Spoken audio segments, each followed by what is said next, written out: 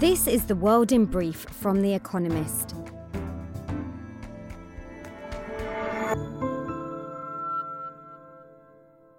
Our top stories.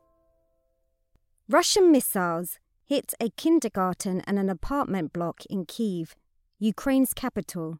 Joe Biden, America's president, condemned the strikes as, quote, barbarism.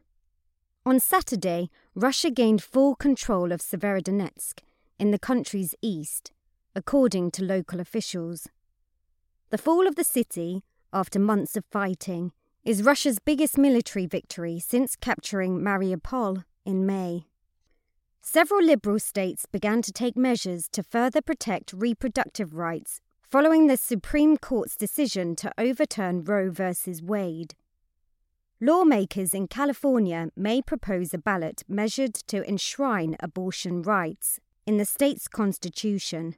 Minnesota's governor signed an executive order banning state agencies from cooperating with other state criminal investigations into women who seek care in Minnesota. G7 leaders announced a plan to create a $600 billion global infrastructure fund to counter China's Belt and Road Initiative in developing countries.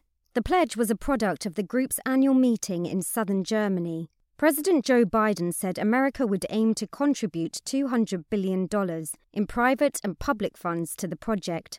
The EU will muster $300 billion. Russia defaulted on its foreign debt for the first time in more than a century, after Western sanctions inhibited its ability to make payments. The grace period for about $100 million of interest payments expired on Sunday. Russia's government owes $40 billion in foreign currency debt, half of which is held by foreign investors. The last time Russia defaulted on its foreign debt was during the Bolshevik Revolution in 1918. America, Britain, Canada, and Japan announced a ban on imports of Russian gold, the latest in a string of sanctions designed to tighten the squeeze on Vladimir Putin, Russia's president. Russian gold exports were worth $15.5 billion last year, and oligarchs often invest in bullion to soften the blow of Western sanctions, said Boris Johnson, Britain's Prime Minister. Police in Turkey broke up Istanbul's Pride Parade and detained at least 200 people after the local government again forbade the annual march from taking place. The parade has been banned since 2015. Turkey's government has become increasingly hostile to gay people. Last year, Recep Tayyip Erdogan, Turkey's strongman president, said, quote, there is no such thing as LGBT. Sri Lanka raised the price of petrol a day after its energy minister said that there would be indefinite delays to future shipments.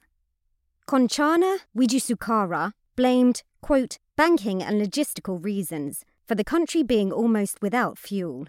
The crisis is one facet of an economic collapse which has seen Sri Lanka's foreign currency reserves depleted by a combination of poor policy choices and external shocks.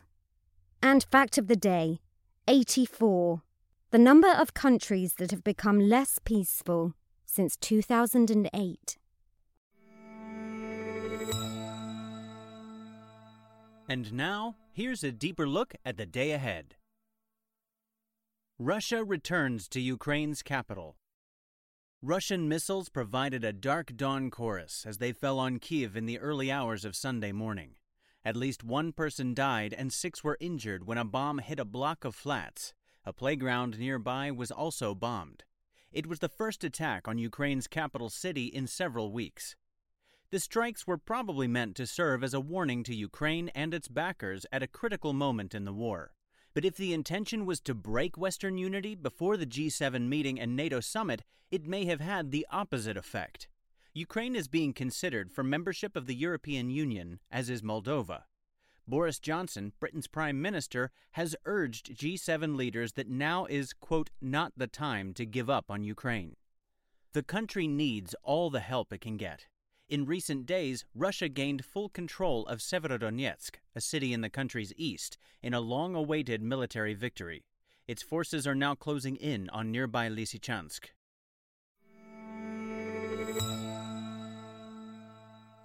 Will Laos be the next Sri Lanka? Much like in Sri Lanka, which has almost run out of petrol, queues at petrol stations have become a daily sight in Laos. With annual inflation soaring at nearly 13% in May, the economy of this small, landlocked country is in crisis. Laos was already burdened by public debt worth 88% of GDP in 2021. Then this year, the price of Brent crude, a benchmark for the oil market, rose by 45% to hit $113 per barrel, caused in part by Russia's invasion of Ukraine. An increase of American interest rates pushed up the price of imports. International ratings agencies warned that Laos is on the brink of default. Though Laos is a tightly controlled communist dictatorship, there have been flashes of public anger. In response, the government has announced plans to raise the minimum wage and reshuffle the cabinet. That may not be enough, however, to stem the public's rage.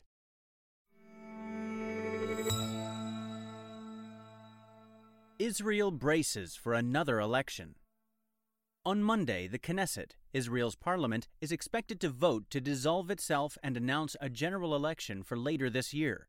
It will be the end of Naftali Bennett's short term of 1 year as prime minister. Yair Lapid, the foreign minister, will replace him until a new government is formed. Benjamin Netanyahu, the former prime minister who was turfed out by the Bennett-Lapid coalition last year, is raring to get back into office.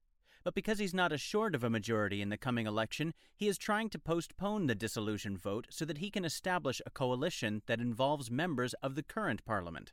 Mr. Netanyahu failed to muster a majority after the last 4 elections and is unlikely to find one now. Even if he manages to delay the vote by a few days, Israel is almost certainly headed for its 5th election in less than 4 years. Businesses wary as America's economic outlook weakens. There is not much to be cheerful about in the latest run of economic news in America. Inflation is at a 4-decade high, interest rates are up, and the stock market is in rough shape, all while retail sales are sliding and housing sales are softening. Figures expected on Monday may add more gloom. Orders for durable goods, items which are expected to last longer than 3 years, such as computers and machinery, may have remained at about the same level in May as in April. This would suggest that business investment growth is grinding toward a standstill. The risk of an imminent recession is still limited, thanks in part to continued strength in the labor market, but a leveling off in goods orders would show that businesses are becoming more pessimistic. Spending restraint should help dampen inflation. The question is just how painful the journey will be.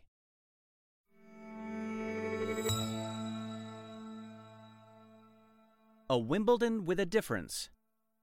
Wimbledon, Britain's annual tennis tournament, known for its archaic traditions, has long been distinctive in the tennis world. The 135th edition of the contest, which starts on Monday, is remarkable for less historic reasons. In response to the war in Ukraine, organizers have banned Belarusian and Russian players. It is the only tennis tournament to have imposed such sanctions. Those exiled include Daniil Medvedev, a Russian and the world's top-ranked men's player. The game's governing bodies disapprove and have ruled that players' performance at Wimbledon will not count towards their global rankings.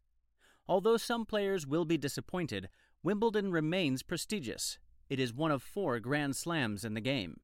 On the men's side, Rafael Nadal is on the hunt for a record-extending 23rd victory, and on the women's, Serena Williams is hoping for a record-equaling 24th. The other draw? The £40 million or $49 million prize money.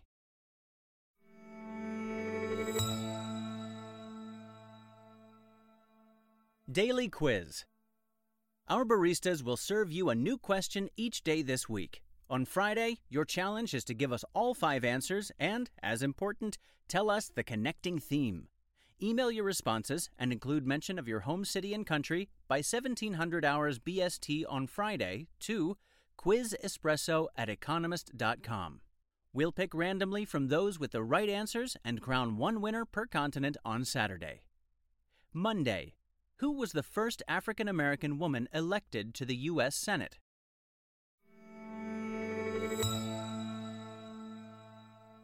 Finally, here's the quote of the day from Helen Keller, who was born on this day in 1880. Some people do not like to think. If one thinks, one must reach conclusions, and conclusions are not always pleasant. That's the World in Brief from The Economist, available 3 times every day of the week. You can also hear interviews and analysis from our journalists, including our current affairs podcast, The Intelligence, on your podcast app. And subscribers to The Economist have access to each week's full edition in audio. Just download the Economist app to start listening.